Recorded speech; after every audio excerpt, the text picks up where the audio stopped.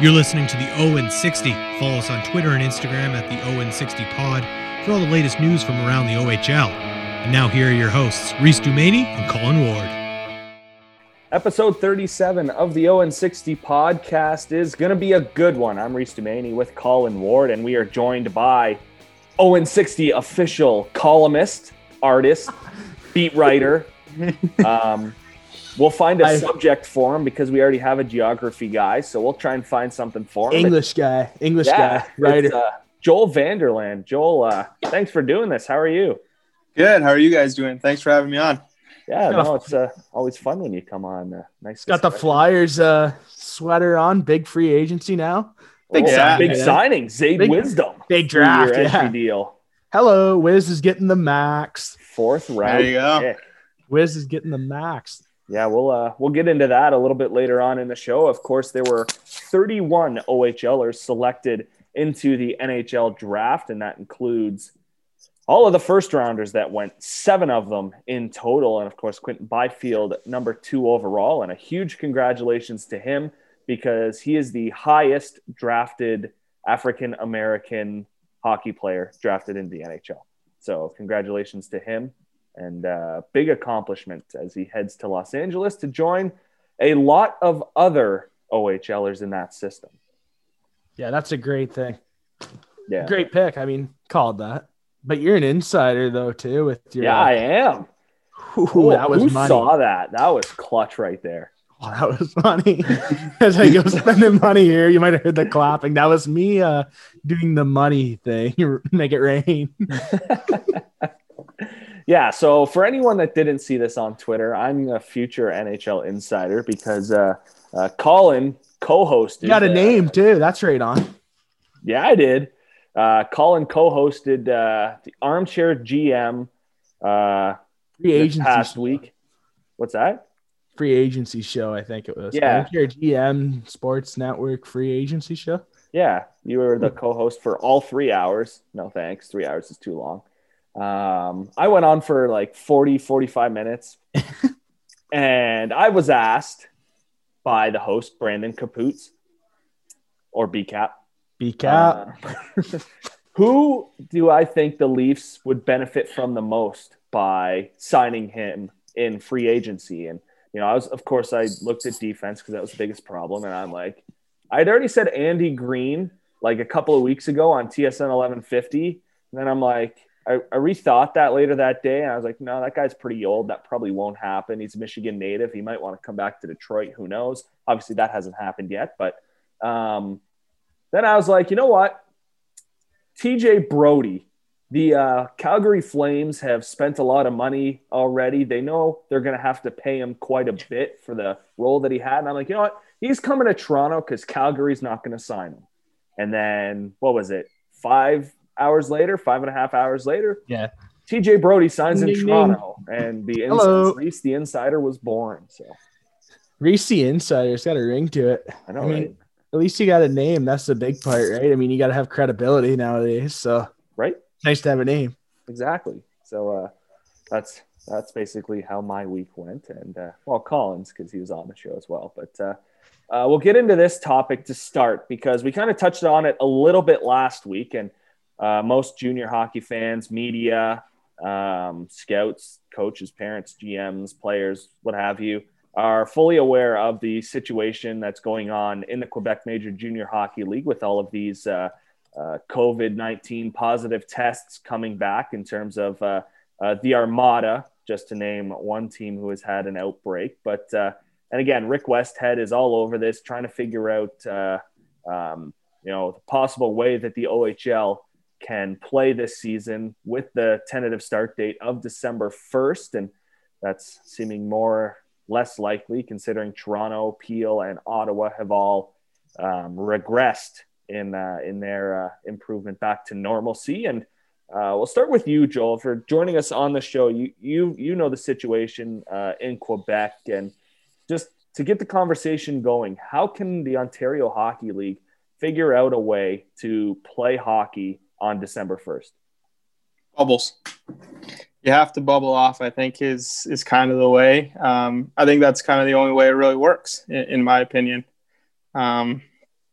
I don't know what you guys think, if that's a practical solution, but I think that's the safest way to keep everyone safe. Yeah, money wise, it's tough. I like that. I mean, bubble hockey's the new 2020, right? So I don't mind that. I mean, Yeah, you I got to think do something, right? we've had this conversation a couple times, Colin, and we're kind of on the opinion of how is this going to be funded? And again, Yeah. the province of Quebec Well, loaned the QMJHL $20 million if they cut out fighting or had stiffer penalties on fighting, I should say.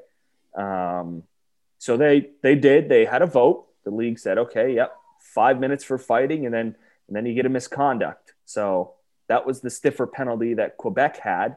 And again, I'll stick back to financially because that's kind of my point here is, will teams pay? And there must be a deal or something with hotels and the government or whatever, but the teams will have to pay for a portion of this. It's not going to be all government and league. And, how is that possible for teams to be staying in hotels for, the NHL was there for what, 3.5 months, something like that. Yeah, 3.5. The OHL will have to be there for 5.5 months. Is that possible? It would have to be a shortened season. I mean, they couldn't go 5 months. It would have to be like 3. And I mean, they need a lot. They need majority of the money coming from the government. I mean, a lot of these teams, basically almost every team just breaks even every year. That's how they keep having teams, so they break even every year. I mean, you can have a 7,000 seat arena, still break even every year. And I mean, that's huge. They depend on that. They're not going to make any more money. They're not going to lose money. They're just going to stay even, which is great. But I mean, that's going to hurt this year. So that's why I don't know how much they'll be able to put in for it. But that's why I think that the federal government have to give up a lot for that one to help out too, not just the provincial. Yeah. So if there is a bubble, you think, do they keep the Mem Cup dates the same, or would it be keep it December 1st start and bring the Mem Cup to say, May again or April? Well, the Q's got such a big layoff this year, right? Like that's such a big layoff. If you win you win the title at the end of April, next thing you know, you got to wait a couple months to play. That's tough, right? Yeah. I mean, it's not fun, but that's 2020 hockey. What the heck? And also part of this story, Joel, is the debate on, and this is the big one, really, fighting and hitting being gone. How can you play hockey that way? There is no way. Yeah, like we're going to talk about the drafted players here in a little bit too, and how do those guys develop if they're not playing, I guess, hockey as we know it, right? How do you develop if it's just no body checking, maybe face-offs are a little bit different, board battles? I just don't see how you can do it unless maybe you go 3-on-3 or 4-on-4, maybe even. Yeah, I mean 3-on-3 would be crazy hockey. Can you imagine 3-on-3? There's no way you could do it for 60 minutes though. That'd be tough. You'd almost have to cut it in half and do 30-minute games, which is no, you're not doing that. But. Yeah, I mean, that's too tough. I mean, I've talked to a few players around the league about the hitting situation as well, and I mean, they've all said, I mean, we don't like it, but we kind of have to play. I mean, for some guys, it's their only opportunity. It's their last opportunity to play in front of scouts. It's for some guys, I mean, it's the ability to get on the scouts' radar. For some guys, I mean, you're coming into the league, you got to have a big season. You want to get on the radar as well for like scouting plus draft year. So I don't really think they have an issue with it, the no hitting, because they kind of just want to play anyways. Just we'll take what we can get at this point. I mean, let's play. So that's all right to hear that from the players. I mean, that's kind of a positive to hear that from the players. I mean, if the players said, I don't want to play, I don't like hitting. I mean, if superstar players from around the league said, yeah, I don't want to play, I don't like hitting, I mean, others are going to follow, and then there'd be a whole agreement here going on. Nobody would want to play. So I don't mind that, though, that reaction from a couple players. Yeah, and in terms of the city of Toronto, effective Tuesday, October 13th, the following, and I'll just read this off, the following recreation programs and services were suspended a week ago: registered and instructional programs such as learn to skate and swim programs, dance, group fitness, and wellness programs, hockey games and scrimmages, drop-in sports programs other than leisure and lane swim and leisure skate, table tennis, billiard, go on and on, except access to the city's 2 conservatories. Again, that doesn't really affect hockey. This is just, the programs that are done because they, keep going out and keep getting COVID. And indoor permits for social gatherings and sports games / group fitness. And again, that's just Toronto. That's not Peel or Ottawa, who have also gone back a little bit. So really, this doesn't affect any OHL teams because Mississauga, isn't that technically in Halton? Yeah, but I'm just thinking about players, though, and players' family. I mean, a lot of players from our league come from Toronto. Yeah. That's the one thing I'm worried about is, parents want to see their kids play. It's probably the last time they get to see them play up close. Without having to fly to games for the ones that are lucky enough to go to the NHL. So they want to see their kids play. Majority are from Toronto. So to me, that's the part that scares me because I don't really see them wanting to go to as my phone goes off. That's brutal. And I don't really see them wanting family and stuff then to go from Toronto, which is kind of unfair because it's might be the only time you get to see your kid play up close, really. So once you go to the NHL, it's over. Yeah. So, and in terms of these, you had mentioned it about these players who are drafted and who just got drafted, which we'll get into, about them, progressing and, making their way up to being an NHL caliber player and, continuing on that dream of playing in the NHL. Whereas you look at players that are draft eligible this year going into 2021, and you think about the development for them and showing their selves off and their games off to all these scouts and GMs and all these NHL clubs, which, by the way, will be to 32 NHL clubs because the Seattle Kraken, I'm sure I just want to add this. Scouting, but I just want to add this right now. If the Detroit Red Wings finish dead last, a good chance they will. If they finish dead last, if Seattle wins the draft lottery, I'm not going to be happy. Sorry to get that in. Sorry to interrupt. I had to get that in. But I think that's a valid point, Joel, that if players can't be scouted to play in the NHL and get drafted to the NHL, it's almost a moot point to even play because, and even playing it, you could look at not playing with hitting and any physicality and fighting kind of hand in hand a little bit. Yeah. How much do you think, though, this helps the skill for a player? With no hitting, it must help. Guys might get better skills, to be honest. So they're going to have to focus on playing with the puck possession as well. I just want to add that one quick. Yeah, I think. Go ahead, Joel. I think that's. Oh, sorry, but yeah, I think that's the other side of the coin there.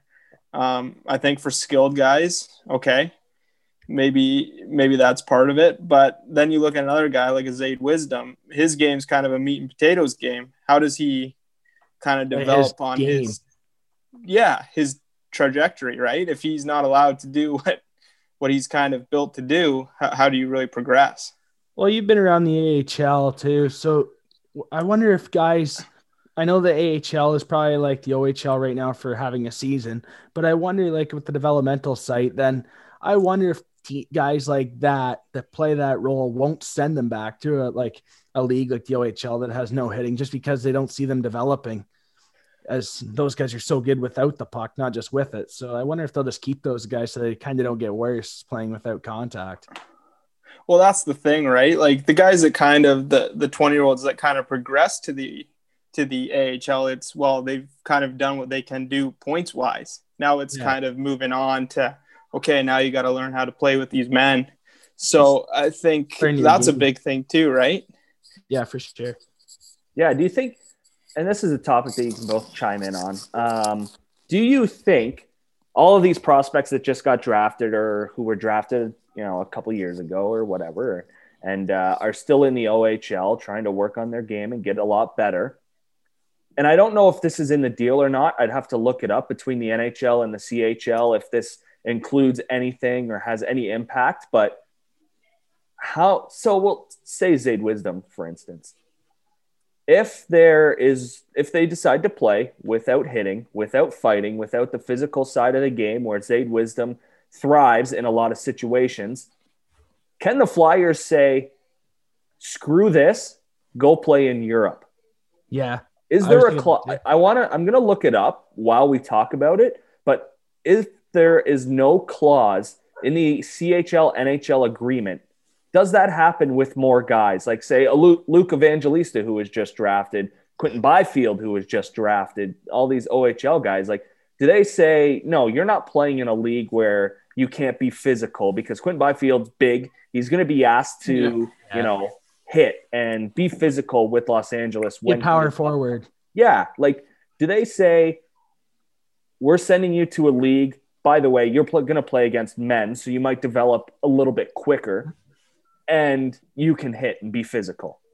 Well, if you're a GM, that's an automatic, especially if the OHL doesn't have it hitting. I mean, that's an automatic to me. Send them over to Europe. I mean, if you're not going to learn anything just walking around, guys. I mean, those first round picks like Connor McMichael, Phil Tomasino, if they came back, and I doubt they will now, if they came back, I mean, they're just going to dance around everybody because, I mean, you can't hit them. So they're going to draw a lot of penalties, or they're just going to dance you, which will make you look really silly. And also another thing is those big, tough defensemen in our leagues. I mean, you got John Parker Jones and Peterborough that hits guys, Navern Mutter that hits guys, and Hamilton that's a forward, but he still plays a tough game. So you got guys like that are so big, strong, they like to hit guys. What's a place in the league for those type of guys? I mean, you're going to get better skilled. I mean, because you're going to have to do something like that. But it kind of hurts them as well, getting chances to get looked at. I mean, when you can't play your game. Well, yeah, exactly. Like a guy like Mason Howard, too, is another guy along those lines. If you can't be physical, how do you construct your roster, right? Like, is there a place for these guys now? Like, do you construct your roster differently? So opportunity will change. You may see younger guys get opportunity instead of the older guys, which is kind of odd. But, I mean, a lot of the older guys in the league are the strong guys, right? So yeah, for sure. Will Cooley's a lot like that, too, a lot like Wisdom. I mean, he's going to play a meat and potatoes game as well. Well, and that, too, is like you mentioned, Tomasino, these guys, they've already proven they can score at this level. Yeah, so they're ready for it, too. They're ready for the next level.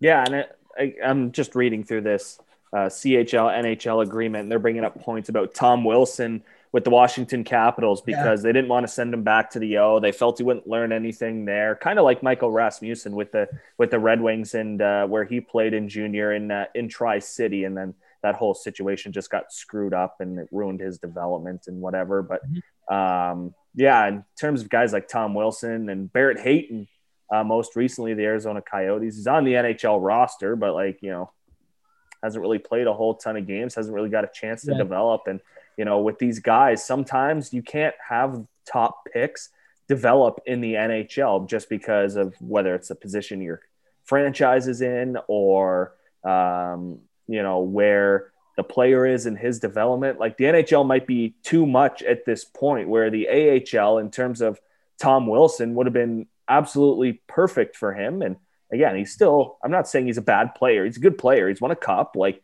he's that physical and playmaking forward that works with him for some reason where a lot of other players it doesn't, but it's the same situation there. Like he thrived on the physical game, and that's what got him to the NHL. And with players like Wisdom and you mentioned Cooley, they can't do that. Yeah, you can't really play your natural game, which is tough. I mean, you draft guys, we want you to do this, we want you to do that. I mean, if you can't do it, it's tough, right? I mean, the teams will know.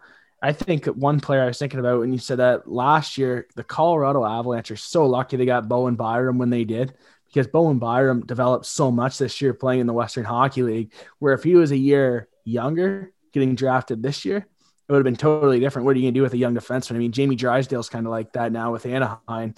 If you're Anaheim, do you send the defenseman back to Erie, or do you keep him because you want him to learn the physicality rule and playing with men? Yeah, I mean, Jamie Drysdale's so good that He's it's almost too good for no contact. yeah. Well, that's it. Do you pick up bad habits if there's no contact? That's another thing. Yeah. Time and space. I mean, Like if there's nobody you dump the puck in his corner, but yeah, there's no collision at the end of it. yeah, it'll be like, you got it, I got it. Yeah, like so that's a great point, Joel. You bring that up. You're dumping the puck in. You're going for the puck in the corner, and this applies to that no contact rule. Does that mean even though you didn't hit him, you can't rub him out of the play? Because that's totally different than hitting, but it's still contact. Well, that's it, right? Can you tie a guy up on the face-off? Yeah. Well, exactly. that's what I have a problem with. Face-offs, it's closer contact than hitting. Hitting's like bumper cars. I said that last week. It's like bumper cars. You bump them and you go. I mean, it's a bang reaction type thing when you hit a guy. I mean, you hit him, then you go. So I was wondering about that too. And plus rubbing guys off in the boards. I mean, are you going to be allowed to take the body away from the puck? I mean, a guy comes along the wing on the blue line. Defenseman usually gives him the blue line, then steps into him there, kind of cuts him off. Are you going to be allowed to do that type of stuff, taking the body away from the puck? I wonder if you're allowed to do that this year, even, which is, I mean, that's. Are you allowed to follow the puck into the crease? Like, yeah. What about net front scrums going like the goalie? Are you allowed to be Thomas Holmstrom and stand right in front of the net? Yeah. Power play. What about net front? I mean, you're technically not touching him, but you will make contact with the goalie, whether illegally or not. It will happen. Another thing for the penalty kill. The puck goes in the corner. You usually got two guys down low banging at the puck. Yep. Are you going to be allowed to do that, or are you just going to be get it, dump it, and hopefully you get the puck? I mean, hopefully you can retrieve it. Yeah, like to Reese's point, do you like on the penalty kill, like if there's a guy screening, do you have to leave him? Like, just stand in the slot. You'll be like a bumper. Yeah. The bumper guy's going to be right in front. Pretty much. Be like right beside each other. Like, are you allowed to put your stick on him and move him, or is that illegal contact? Like, Matthew Tkachuk could not play in this league this year. London is so lucky. Man, Willie Lahead can play in this league. Yeah, Will Lahead. That's what he lived off. Even Aaron Hayden, going back to that 2016 Ice Dogs team, Aaron Hayden was just there to hit people and be physical. Like, he didn't put up points. He wasn't there to put up points. Let's be real here. Yeah. Like, those players do exist in junior. Friday night, that was pretty cool, that replay. Okay. OHL final. I didn't work for them yet, so I mean, no bias, but that was hockey. I mean, you see Mileta and Tkachuk go at it, Graham not giving Tkachuk a shot. Like, that's hockey. Yeah. You watch that type of stuff, that gets you fired up for the season, which I would think it's going to be so weird if it's in the playoffs. I mean, you got London Kitchener, you got Niagara, Oshawa, you can have Hamilton, Niagara. You can have these rivalries, and I mean, no hitting, what's the point? I mean, it'll be so weird for the fans to even get into it if there's even fans. Yeah. Well, that too. Like, you're going to play these teams X amount of times. Yeah. Yeah. I mean, plus if you play more, if there's no out of division games or out of conference games, if you play more, that's going to be another problem. I don't think that really matters though, out of division, because I mean, Sault Ste. Marie can go through the border. That's going to hurt so much. Sault Ste. We said that a few months ago. That's where the bubble would definitely come into play. For sure. Because that'd be unfair. I'm sorry. Like, I mean, people will say, "Oh, that's life. Life's unfair." Let's make the Sault Ste. Marie Greyhounds drive around Ontario, around like through Sudbury and North Bay, coming down to go to Windsor. That's unfair. They would trade 4 hours. I think it's 3 to 4 usually going through the state to 9. That's because I think we calculated that before. It's 9.5 from Sault to Windsor driving through Canada, or Ontario, I guess. But that would be so tough. That'd be not even fun. And like Saginaw as well, going to Erie. That's not a fun trip in February when it's a snowstorm. I mean, Joel, you've been in the Niagara region.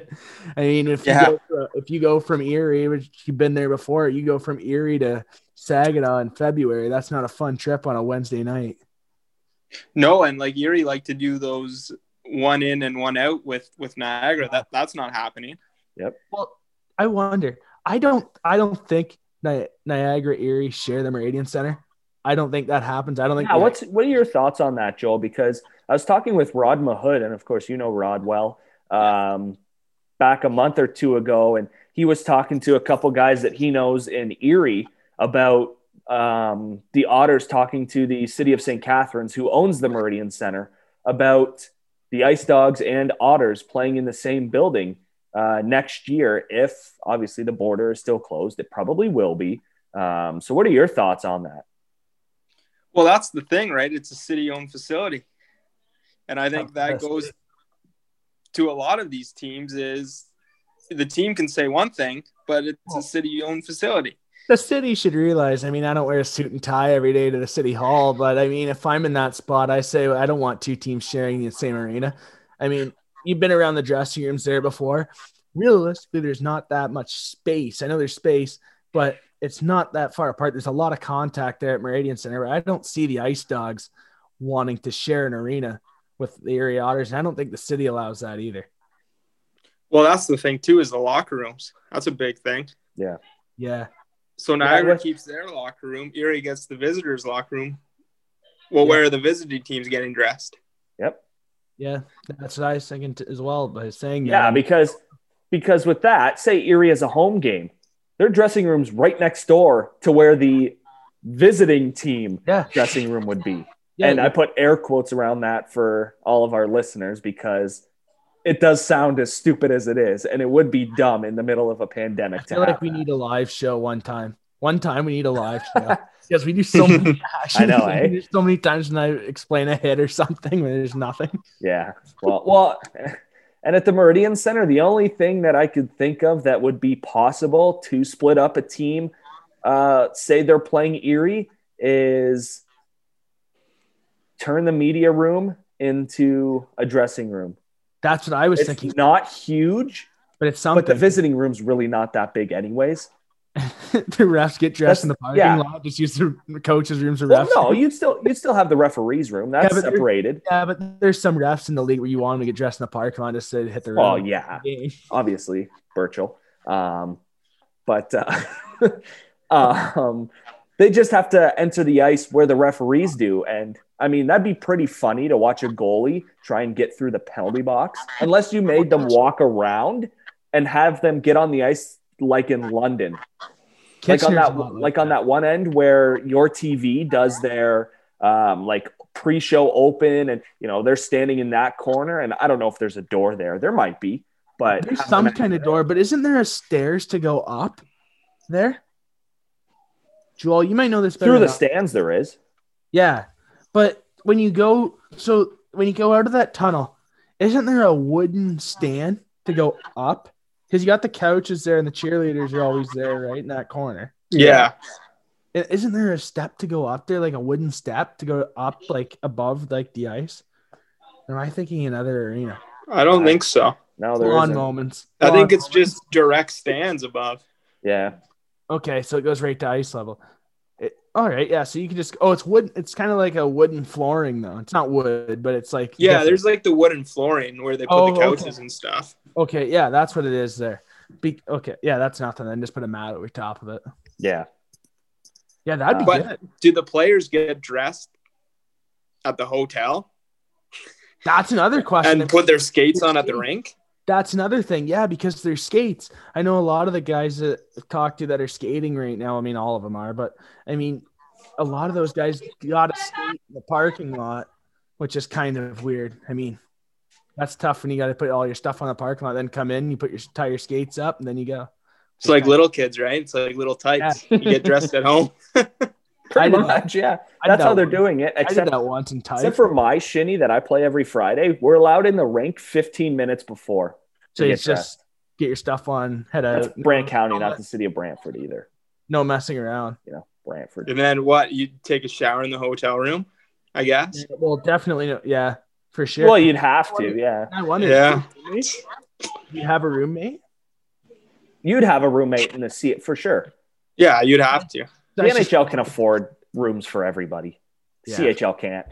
Yeah, true. And what do you put just 2 guys in a room, or do you put 4 guys in a room? 2. Because that would save money too.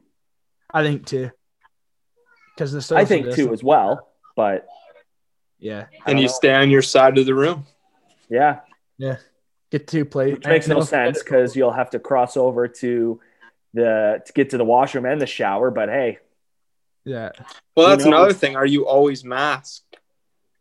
Yeah, well, for sure. It's probably going to be like normal when you're masked.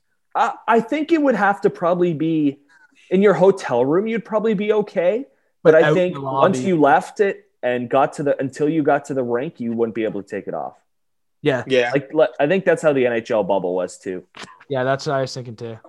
Yeah. So, all right. We'll take a break here on the Owen 60 podcast with Colin Ward and Joel Vanderlaan. I'm Reece Dumaney. The conversation continues about this strange bubble possibility and what's going to happen with an OHL season with all these protocols and all the regressions by these Ontario cities. We'll continue that. And of course, we'll cover the 31 OHL players selected in this year's draft. We'll talk about it, the situation with them and their teams, and we'll have a lot of fun with it. 7 OHLers drafted in the first round, so it should be a good one here on the Owen 60 podcast. This is the Owen 60. Follow us on Twitter and Instagram at the Owen 60 Pod for all the latest updates and news from around the OHL.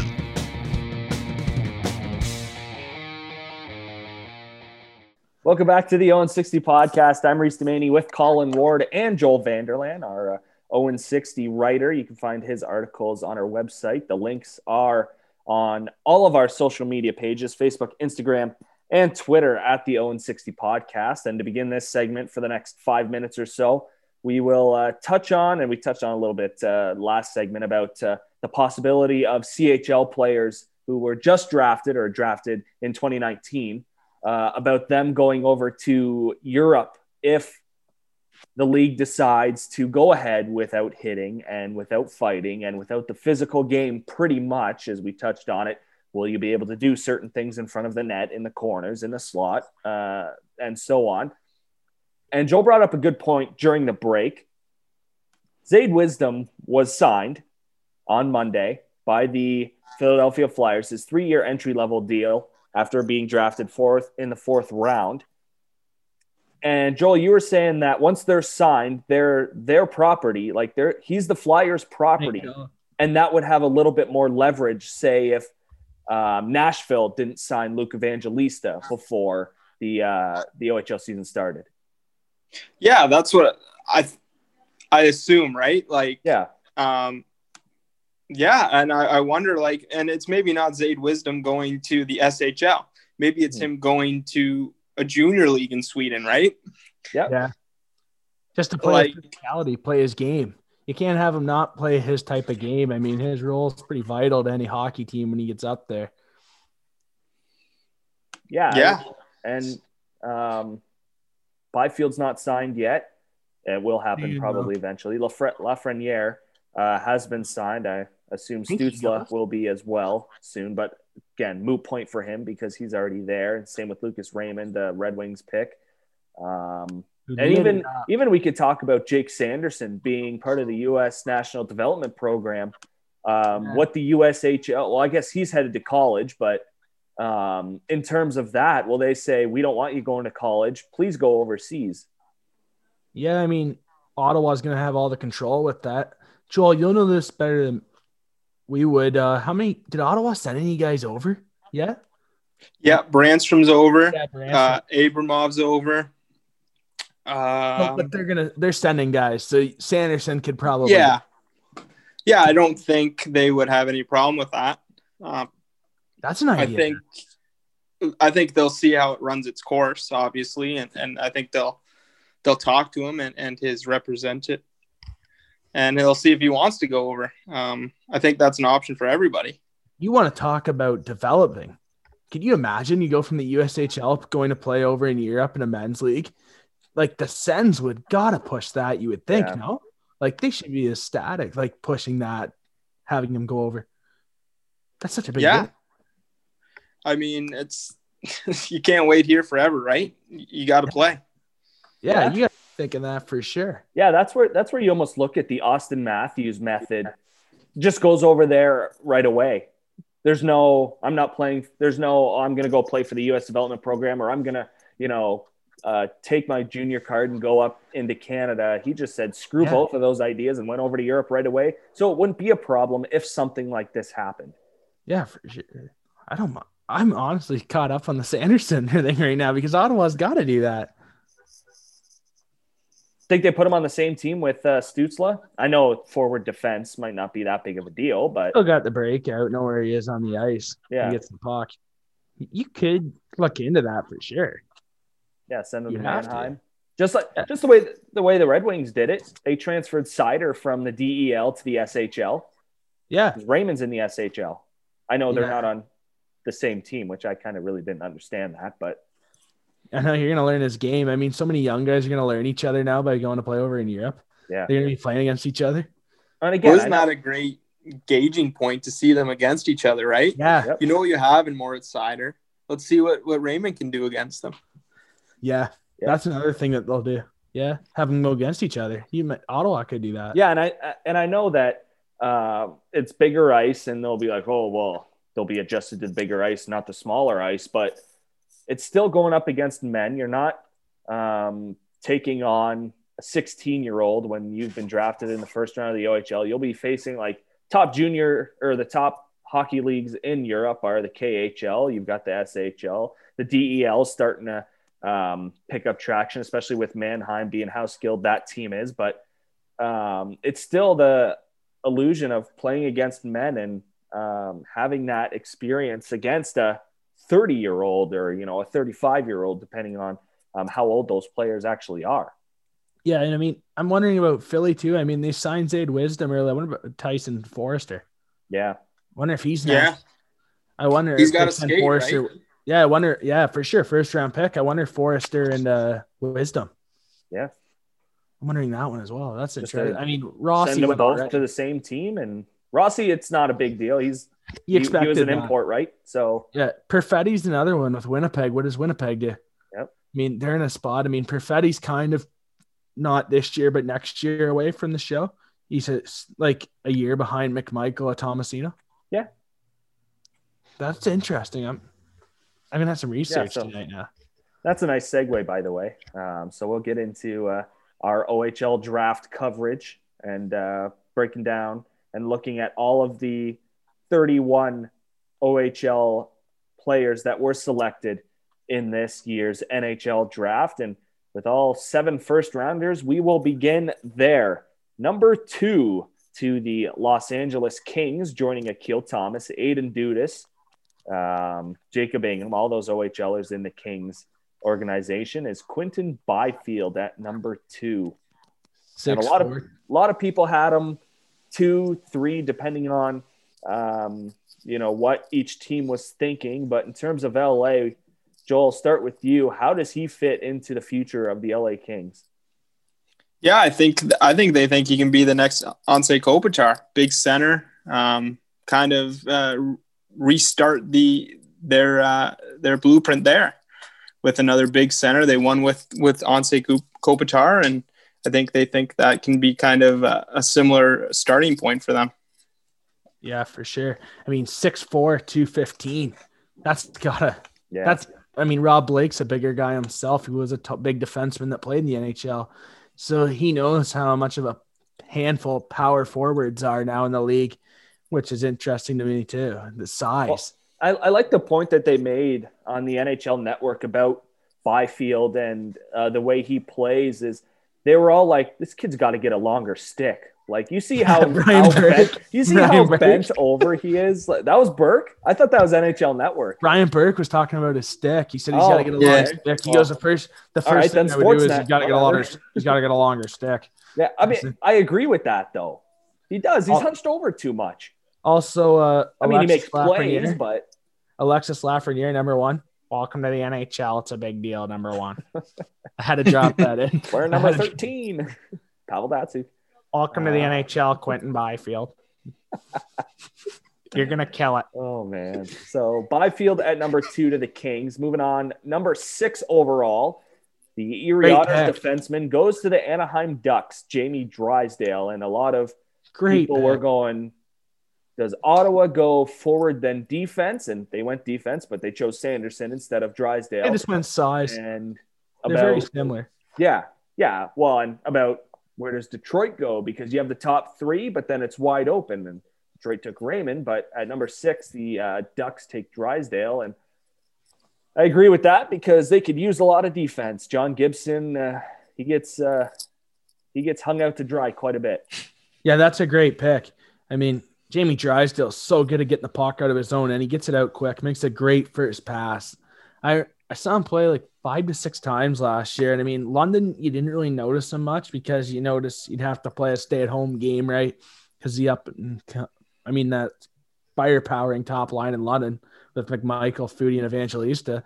But then you watch him play against some lower-level competition teams in the league. And I mean, his transition game's so fast. And he's so smooth and smart where if you're a scout in Anaheim, you just can't pass up on that. So that's a great pick. Yeah, I think a big thing too was the World Juniors. The Hunters put a lot of trust in him as an underage defenseman in that tournament, and that's a major selling point.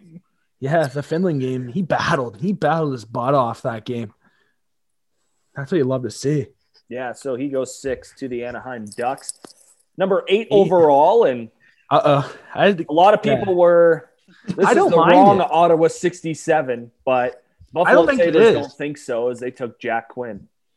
Yeah, Jack Quinn, I mean, he's another powerful forward. I mean, he's only 6 foot. I mean, only 6 foot, still nice, but I mean, he plays a bigger game. I never got to 6 feet, so it must be nice.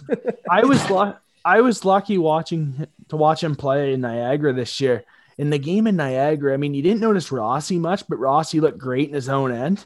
But Jack Quinn drove the Ice Dogs net with authority all night long. I mean, he was a pain in the Ice Dogs side, and he looked really good. And ever since that, I don't think I'd be upset picking Jack Quinn from 8 to 12. I don't think I'd be upset if he went up that far. I think he fits right in that mix with a guy like Rossi, a Perfetti. I think he's more engaged than a Perfetti, to be honest. I mean, Perfetti's got a great shot, but I think he's more engaged in the game. And I remember telling you, Joel, in that game when Quinn drove the net, I mean, this guy's a guy. He's first round pick. He wants to score all the time. In that game against the Ice Dogs, it wasn't even a bad game. That was the game where Niagara actually should have won. The puck went across the goal line with like a second left, and they didn't count it. And the Meridian Center just went crazy. It was like the Rogers Center in Game 5 against Texas in the 7th inning in 2015. That's what it was like. And I mean, they have a point, but that was a good game. It was a good hockey game. And I mean, Quinn looked like the best player on the ice. No, I agree. He was a man out there. He was driving the net, wanting to score. Rocket of a shot. Snapshot, eh? When he gets the puck in tight, it's right up there with a guy like McMichael. I mean, it's right there.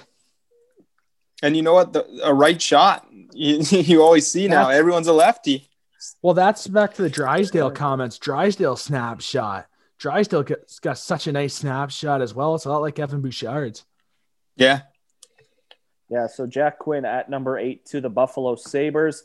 Number 9, his teammate Marco Rossi to the Minnesota Wild. And, I mean, I said I'd like him in Detroit just because he reminds me a lot of Pavel Datsyuk and, you know, that Selke Trophy caliber type player. And I think that's something Minnesota's really been lacking. And I think that Marco Rossi is going to stand out right away once he gets to the NHL and puts on a Wild uniform.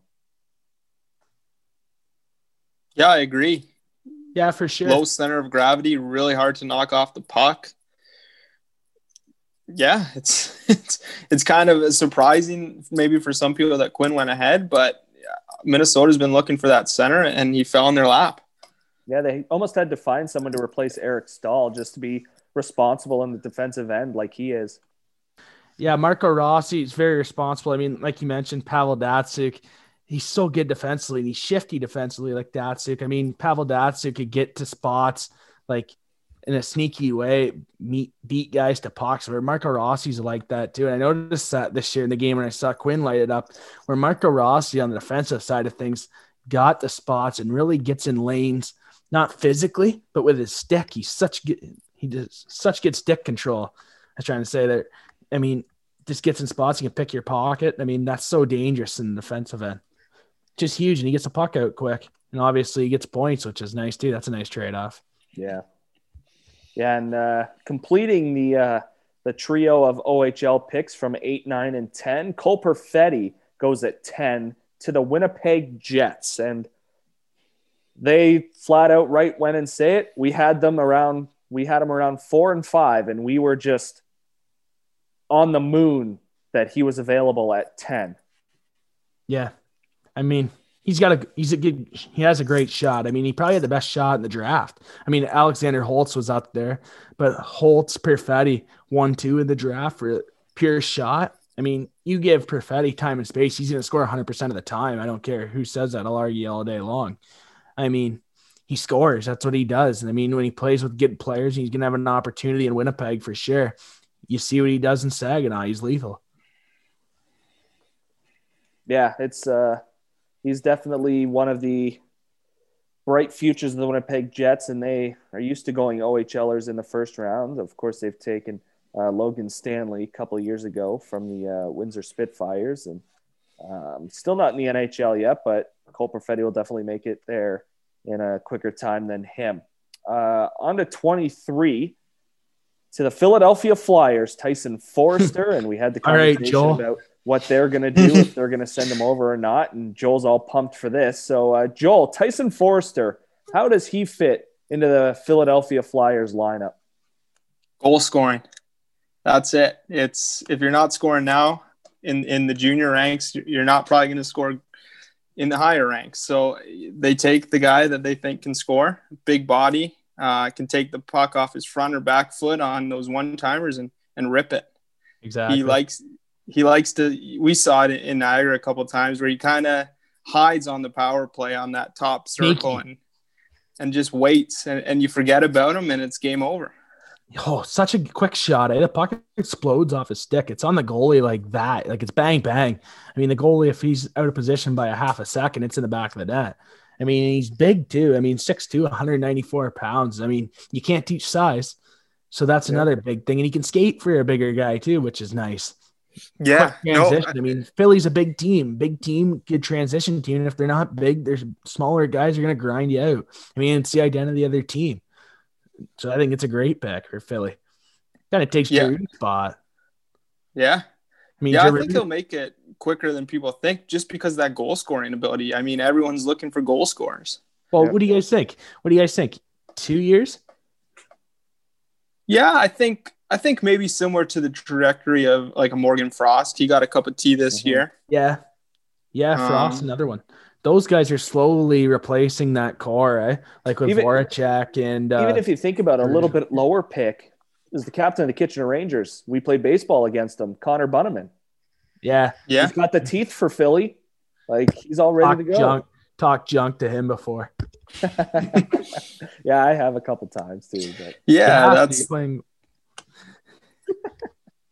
Yeah, it's almost that whole group coming up and joining Carter Hart. Carter Hart, obviously a lot more advanced. Carter Hart. I mean, he's sure. so...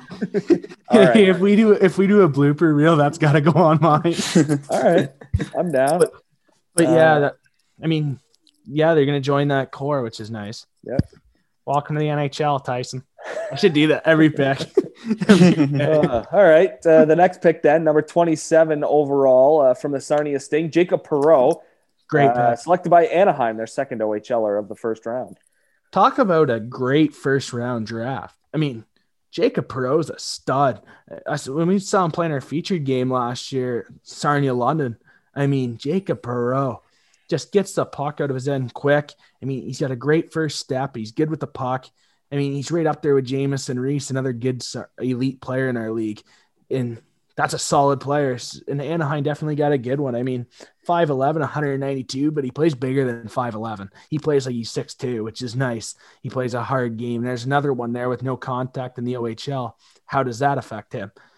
But yeah, it's almost like he's taken a lot of advice from Darian Hatcher, who, you know, he's a big guy. He's leg scary. One too. Leg wants another one. Yeah. Welcome to NHL, Jacob. It's almost what they're trying to do in Sarnia a little bit is create that complete physical Tom Wilson player where he can score as well. Because Darren Hatcher won a Stanley Cup. It's not like he wasn't effective in the NHL. He won a cup with Dallas. Like, he was still an effective NHL player, and creating those type of guys in Sarnia is, Sarnia hasn't had a whole lot of success when it comes to winning championships and getting to the conference finals and OHL finals. And Darian Hatcher, the way he's starting to form players out there is just awesome. His system's a hard system. I've watched them play a few times. It's lucky enough to do it. I mean, last year they didn't have the best year, but they worked their butts off every shift. They're going to battle you hard. And I mean, that's why, you had older guys like McGregor, a Jostling, a Hatcher. Those guys are such big forces in the league as well, to where those younger guys really developed playing under those guys too. And they step into that role now and they play a tough game, which I really like to watch Sarnia play. Yeah, it's going to be a fun one when we can finally start OHL hockey again. But those are the 7 players from the OHL drafted into the first round as we move on. Most since 2010. Yep. Yeah, that would be Tyler deal. Yeah, that year. Oh. Also, I just want to give a quick shout out to San Jose. I don't know if you guys saw it or not, the Aussie pick. Yeah. That's a great gesture by the awesome. San Jose Sharks. I just want to give a quick shout out for that one. I mean, did you watch that little story they did on their family? Yeah, I shared it on my Facebook. Yeah, that was pretty sweet, eh? I just think, like, for the stuff they've went through, the boys, I mean, he was getting bullied at games, like, from his own coaches, which you hate to see. I mean, that's not hockey. I mean, you got to have fun playing the game. And his mother is deaf. And I mean, Jake Neighbors, another shout out to him, on their bus trips in Edmonton, actually learned sign language from Aussie, which I thought was a cool story as well. But great gesture by San Jose. That's a great move. That's going to go a long ways around the league and around the sports community. Yeah. Yeah. And by the way, as we finish up round 1, I just got a notification on my phone for both you baseball fans. My Tigers draft at number 3 this year. Joel, your Phillies, number 13. Oh boy. Colin, the Blue Jays are at 19. That's not bad. We're a good player. Yeah. Just thought I'd bring that up as we finish. Yeah. We're like 3 years above the Tigers. 2. But okay. I'm just trying to set the tone here for the rest of the show. I'm a grinder. As we move on, round 2 saw 4 OHLers selected. We'll start at number 39 from the Sioux Greyhounds to the Minnesota Wild is Ryan O'Rourke. Yeah, quick defenseman, gets the puck out quick. Youngest captain. I mean, 17 years old as a captain. That goes a long way with leadership. So we'll see. 6 foot, 178. I mean, they'll want to put a little bit more weight on, but great. For anyone who heard that was BioSteel bottle right there. No free ads, but unofficial free ad at the 060 podcast, trademark pending. But yeah, I mean, old. He gets the puck out quick. Yeah, old school style, physical leader. How do you see him fitting in with Rossi in that lineup in Minnesota? Outlet passes. Outlet passes, the stretch pass. I mean, he makes a good first pass. So I mean, maybe that 1-2 punch. Yeah. I mean, the Lidstrom to Dad's suit outlet pass. Maybe, I don't know. It's interesting, defenseman to forward. That's all I say. Yeah. Number 42 and big one. Former guest of the show, Luke Evangelista, drafted 42nd overall to the Nashville Predators, and joining another former 0-60 guest, Phil Tomasino. Welcome to the NHL, Luke. Is that a top end, second line, possibly first line, maybe combination with Luke and Phil one day in the future? For sure. I guarantee you, Nashville saw him the way he played with Liam Foudy and Connor McMichael and thought, Phil Tomasino and him together? Why not? I mean, Phil Tomasino is the best player in the league, so why not put them together? I mean, he plays good with good players. He can fit in on any line. Great. He gets points. Great in his own end. Why not? Luke's a great player. He's the most underrated player in the OHL this year, in my opinion. Yeah, I would agree. Antonio Strong just kind of got a little bit more hype because of the rookie season he had, but Luke definitely passed him in terms of points total and ice time, and just the way he played was better than Strong just this year. Oh, for sure. I mean, responsible. Yeah, for sure. Yeah, how do you see that with Tomasino, Joel? You obviously watched Phil for the first half of the season in Niagara and the style of play that he has and brings to the table. So that duo for you, how well do you see that working out or not? Like, it might not be a pair that you like too much. Yeah, I think Evangelista is a guy that fits anywhere in your lineup, really. Plays hard game, can skate with Tomasino, which is a big thing. I mean, you want to be up in the play with him and kind of have your stick in the position where he's going to give you the puck. And I think Evangelista can do that. I think he can get Tomasino the puck. I think Colin noticed this a lot too, is he's a turnover machine with the London Knights. Yeah, so Luke Evangelista, 42 to the Nashville Predators, and to number 48. And a lot of people surprising, kind of scratching their heads. Why the heck is this guy still out there, including Sam Cosentino? Well, Jan your point was great. Your point was great, Reece. Montreal. Yeah, I thought I had another one. I got excited there. I tweeted it out because LA, they traded up, and I forget which pick they traded for, but I'm like, did LA just trade up to draft Jan Mysak to play alongside Arthur Kaliev? Of course, they didn't draft him, which I had to tweet out saying I was wrong. But he finally goes at 48 to the Montreal Canadiens. And why? Why did he go at 48 and not, in the first round or early second? Well, there was a lot of those guys that fell this year. Do you think because of the playoffs? No playoffs? I think that is a chance to be a huge part. Yeah, I think so. Because, I was shaking my head all draft long about it. I mean, I wasn't too happy on the second day with some decisions, but I mean, I was thinking that too. He's not a second round guy. He's a late first round guy, in my opinion. Yeah. So I was kind of surprised as well. Great player, though. I mean, you're getting like a Gustav Nyquist type player. Yeah, I see that. Shifty. Very yep. At number 60 from the Windsor Spitfires, and he was originally projected to be, of course, at the start of the season, to be a late first, early second. He drops to being a late second at 60. Will Cooley to the New York Rangers, joining Alexis Lafreniere, and a pretty decent draft class that the Rangers had. Yeah, Cooley's a good pickup. I think Cooley's going to be well-liked in New York. I think that New York will really gravitate to him because he plays that run and gun game a lot, like his wisdom. He doesn't take a shift off, which is nice. And I think he's going to be a great line mate for Alexis Lafreniere. Yeah, so that rounds out the second round in terms of OHLers. And we're kind of running out of time here. So we'll go through the third round, and then from 4 through 7, we'll kind of just list off the names and congratulate all of them. We can go one every 3. Yep. I'll go. So we'll start third round, 4 OHLers again, and this really isn't counting. They didn't count Gushchin, who had committed to Niagara, but we'll start with Kitchener Rangers D-man Donovan Zabrango going 63rd overall to the Detroit Red Wings. I like that. I like that a lot. Yeah, but has a little edge to him. I don't mind that. Yeah. 75 from the Windsor Spitfires, Jean-Luc Foudy goes to the Colorado Avalanche. Yeah, I mean, so I think Bloodlines is big with that pick as well. Yep. Yeah, they talked a lot about that on their draft coverage, NHL Network. They're saying like how much he learned from his brother Liam and, taken from his NHL experience inside the bubble and those 2 games that he got mid-season as well. Yeah, exactly. Yeah, another guy that was rated higher at the beginning of the year that maybe fell down the draft board a little bit too.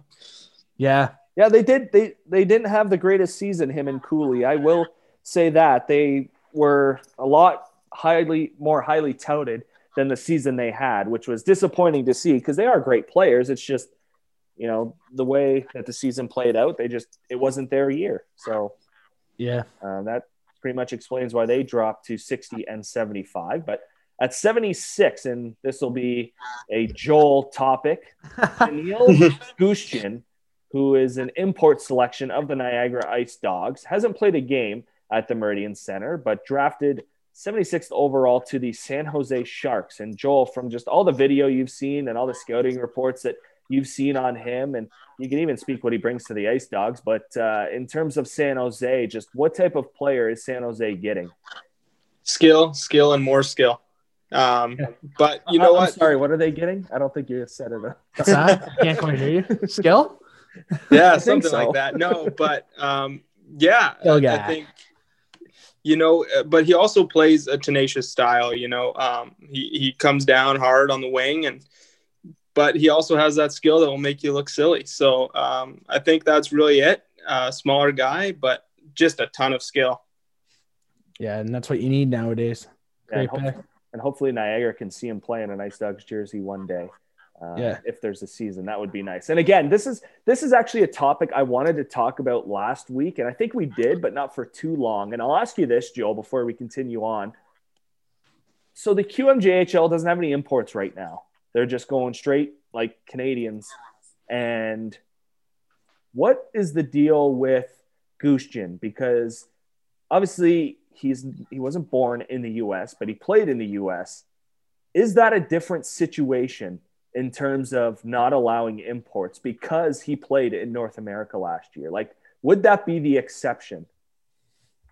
I don't think so, because he still is taking an import spot. Right. So I think, I think it would be kind of a different conversation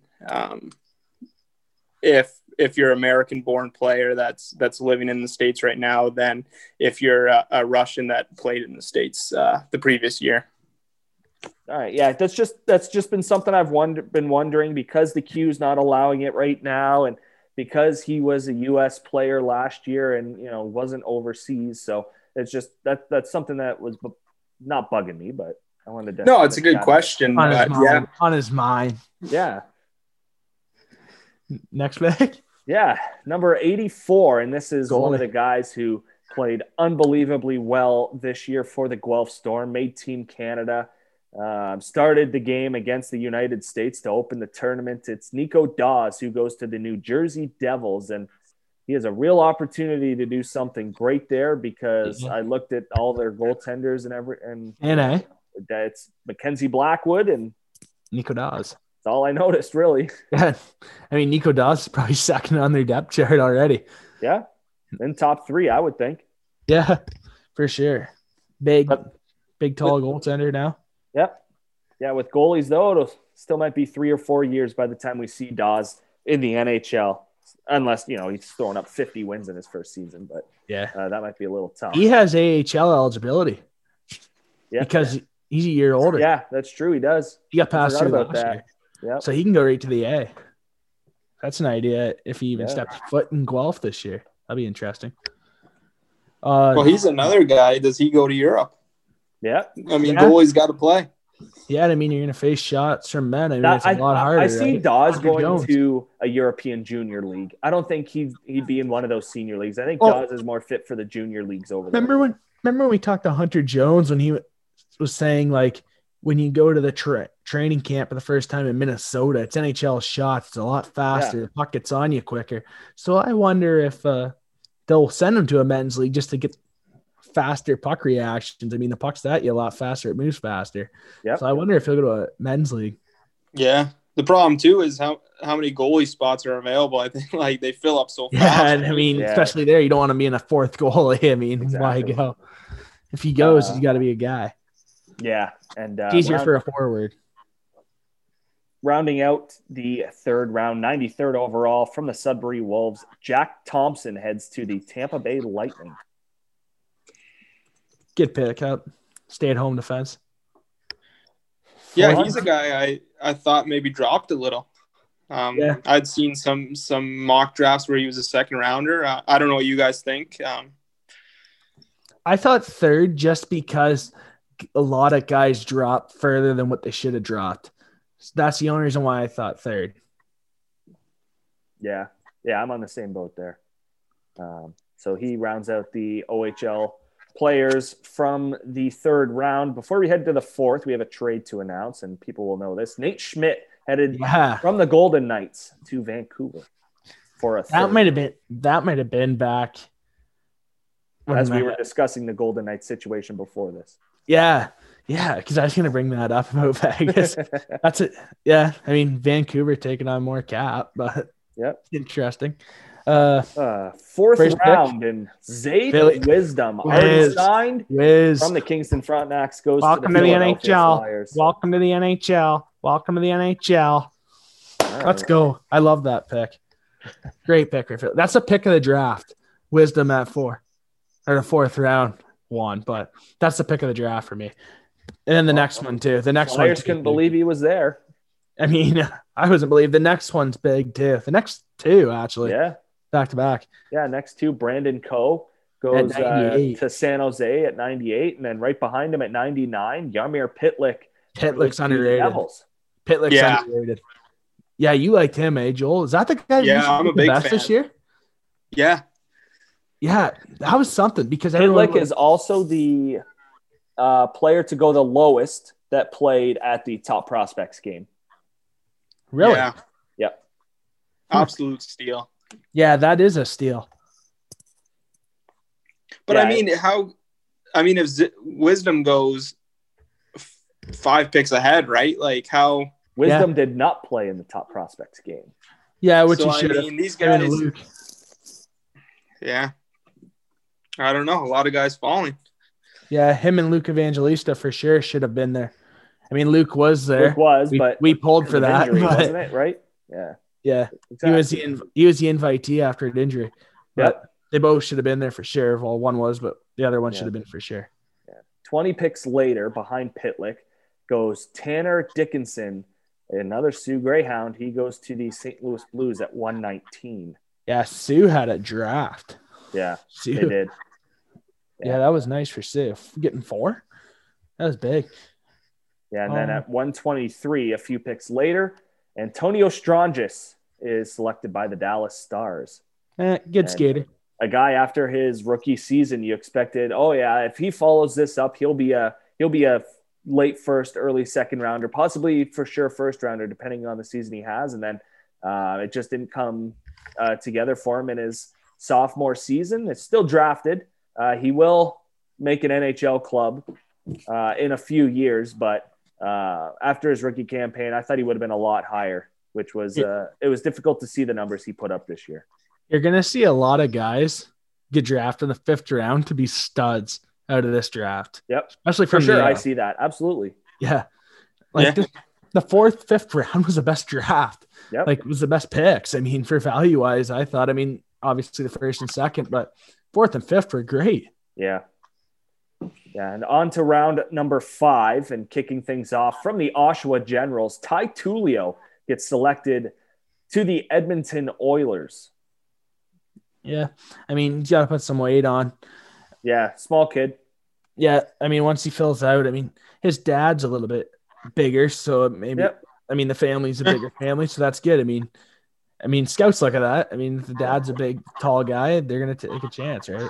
Yeah. Plus he's a leader on Oshawa, especially going into their bid for the Mem Cup. He'll have an A, or, he'll be one of those guys that are speaking up and, getting the guys all fired up and ready to go. And whether that's a role he wants or not, I don't know, but it's going to come. Yeah, a good skill set. Yeah. In the 5th round, you can't go wrong. Yep. Yeah, great skill set. Right behind him, another OHLer goes from the Barrie Colts to the New York Rangers, Evan Vierling. Good pick. Vierling's a stud. That's another steal. He's a good player. Him and Forrester really kicked it off in Barrie there. Yeah, that's another one. And they'll be going at it now, New York and Philly. Oh yeah. If there is a season, to Colin's point, watch out for those guys. They have the chemistry. They know how to put up points. Yeah. And right behind him, finishing the trio, 128 from the Kingston Frontenacs. Again, another guy that we thought wouldn't be in the 5th round. We're thinking 3rd or late 2nd maybe. Martin Chromiak to the LA Kings. Yeah, late 1st for sure. Great. He's a great player. I was honestly shocked that he went that late. He's a great player. That we were just talking about how guys are going to, from the 5th, 6th, 4th, 5th, 6th rounds, are going to be good NHL players. Yeah. This one's going to be great. This one's going to be a good NHL player. If there's a season, are they the best line in junior hockey? Wiz, Chromiak, Shane Wright? Yep. For sure. Because they have everything. They have grit, they have skill, and they have a little bit of size. That's where not a lot of size, but a little bit. that's where Marcus Boudelier had a valid point there on our show about that. Yeah. They have everything on that line. I mean, they got the grit, the size, the goal scoring, the playmaking abilities, the brains, the hockey. Oh, yeah. But yeah, that Kingston top line will be the premier line in the OHL, whether this year or next year. And again, you think of guys losing a year. Shane Wright, yeah, he played at 15 years old, but like for his development, are you kidding me? Like if he doesn't get this year, we might not see top tier Shane Wright until 2 or 3 years from now, which I doubt. But does he pull an Austin Matthews? Ooh, I would not want to be Kingston if that happened. Oh man, that would be awful. But moving on, 141, Isaac Phillips, another Sudbury Wolf, goes in this draft. He gets selected by the Chicago Blackhawks. And on to the final OHLer selected in this NHL draft, 145th overall goes Ole Bjorgvik-Holm to the Columbus Blue Jackets from Mississauga. So we're saying Ole Bjorgvik. I think it's Ole. Nail it? Did I nail it? I think so. Ole? Because I botched. Unless it's Ole. Show. Episode 1, I botched. Yeah, Christian you did. Spragulia. That was pretty bad. Spragulia. It was terrible. You said Spragulia like every media member that ever comes to games, even though Rod Mahood will announce it before. But Spragulia. Yeah. What do I know? I guess pronouncing names don't matter. But yeah, I mean, if you're gonna cover the league, no names. Yep, it's Evangelista. Boom. Yeah, come on, get it right. And Regula, not Regula. But that was tough. Who's salty? Colin is. We just blame each other. Moving to the 6th round, we're way over time now, probably. 162nd overall goes Yevgeny Oksentchuk from the Flint Firebirds. He gets drafted by the Dallas Stars. High skilled. Colin loves him. Yeah, he does. He loves Flint, and we have a huge. Everyone loves Flint. Everyone loves. Yeah, I announce all these names, except for a certain media member, not a fan of Flint. Yeah. Oh well. What? Okay, we'll talk about that after. Then after him, 163rd overall, goaltender from the Ottawa 67s, Will Cranley gets drafted by St. Louis. Good pick. I mean, he really hasn't played, but hasn't gotten his opportunity. But when he's shown he's pretty good. I'm going to bite my lip because at the end, I got something. Anyone that follows me on Twitter knows what I'm getting into here. All right. Yeah, big goalie, drafted high in the OHL. Yep. Mm-hmm. Yeah, just with Cedric Andre being the guy in Ottawa, tough for him to get an opportunity. Maybe trade bait for someone this year. Who knows? Maybe an Erie or not an Erie, Oshawa or Sioux, a Mem Cup team. But yep. On to the next one, I think. Yeah, 172. Chad Yetman goes to the Chicago Blackhawks. I even think that's an underrated pick. I like Yetman. Yeah, it's a good pick, but I just think there's some other guys too that are his age that should have went. But great pick. He's a good player. Yeah, scores a ton. 43 goals this year. Yeah, deserves it. Yeah, real leader on that team. You look at Jamie Drysdale getting really all the accolades and this guy's highly touted. Everyone forgot about Yetman and how good he was for that Otters team, because without Yetman, they definitely would not have been in the position that they were in. When the pause happened. I think if he doesn't get drafted, he gets signed. Yep. 100%. I agree with that. For sure. 174, a couple picks later, the Calgary Flames select Rory Currens from the Sioux Greyhounds. Good pick. I mean, I think that was the last Sioux Greyhound to go. Yep. Yeah, as we round out, we hit the 7th round. Only 2 OHLers selected in that round. 205th goes Ilya Solovyov. That's probably wrong. Oh, well. Saginaw Spirit, he goes to the Calgary Flames at 205. And then at 217, Declan McDonald gets drafted by the Tampa Bay Lightning, a Kitchener Rangers player. Good one. Get to the rant now? Yes. And because I think it is absolutely absurd that Brett Brochu does not get drafted. The guy worked his ass off. Language. Need it. The guy worked in America. The guy worked his butt off this year. I mean, Brett Brochu is a gamer. I mean, he played Junior C 2 years ago now. Great player there. I mean, stood on his head, got a lot of shots, answered the bell. He comes to London last year to training camp as the third back up there. I mean, they just acquired Matanuska from Waterloo, who won a Sutherland Cup at 16. And Brett Brochu comes in and wins a backup job. Then, not even a week later, as the season starts, he wins the number 1 job over Jordan Coy, who was supposed to be the guy. I mean, it was a draft pick of the Vegas Golden Knights. Yeah, I mean, he was supposed to be the guy, and Brett Brochu outplayed them. And all of a sudden, he battles. He's on he breaks the London Knights wins record for the season. Then the end of the season, he makes the virtual Team Canada camp, which is great. So to not get drafted, for no one to take a flyer on him, I know there's going to be all size and stuff, but heart beats size in my opinion. I just think Brett Brochu should have been drafted. Next player, Riley McCourt. Riley McCourt should have been drafted. I mean, he's a great kid. We've been tweeting about it all day on Wednesday. I mean, you're not going to find a better guy than Riley McCourt. I mean, I'm very happy he got picked up by the Marlies on Thursday because he's a great guy, great player. He's a great player. He's a great guy. And I mean, out of all the guys we've had on his show, he was one of the best. I mean, the stuff he told us, I mean, if we ever went to Flint and stuff, he'll take care of us and stuff. Like, you never hear guys like that say stuff at his age the way he does. And I think that's his character. And Riley McCourt, I'm so glad he got signed because he deserves to play at the next level, at a pro level anywhere. Now he can go to Europe as well. Yeah. And get an opportunity there. Yeah, he might. It's a showcase for the Marlies. I mean, that's not saying that he'll just go play in Europe. Yeah. He'll play, though. He'll play somewhere. He's a good player. Well, that's the thing, too. If there's a ECHL season, Marlies could assign him to the Growlers or – Yeah, because there's only like 15 teams, I believe.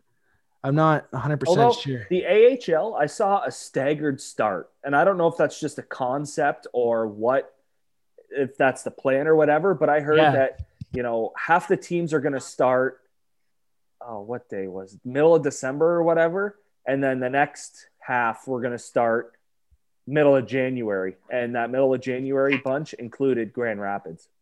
Yeah. Again, concept, whatever it is.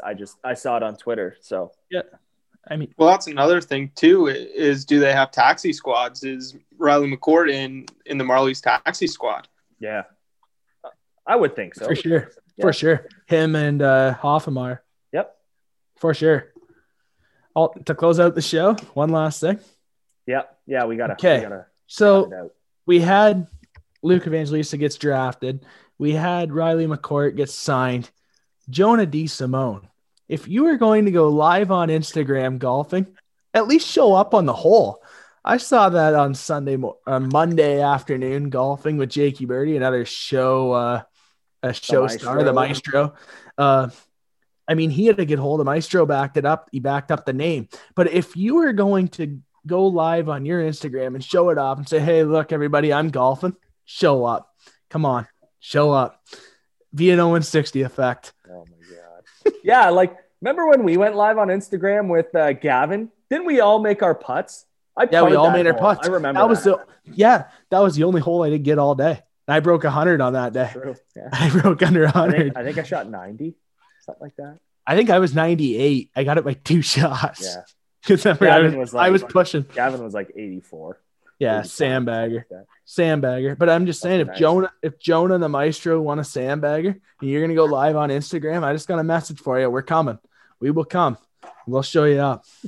All right. Play the Wings goal horn. And on that note, that's it. Joel, thanks so much for doing this. We really appreciate it, and we'll have to have thanks, Joel. On.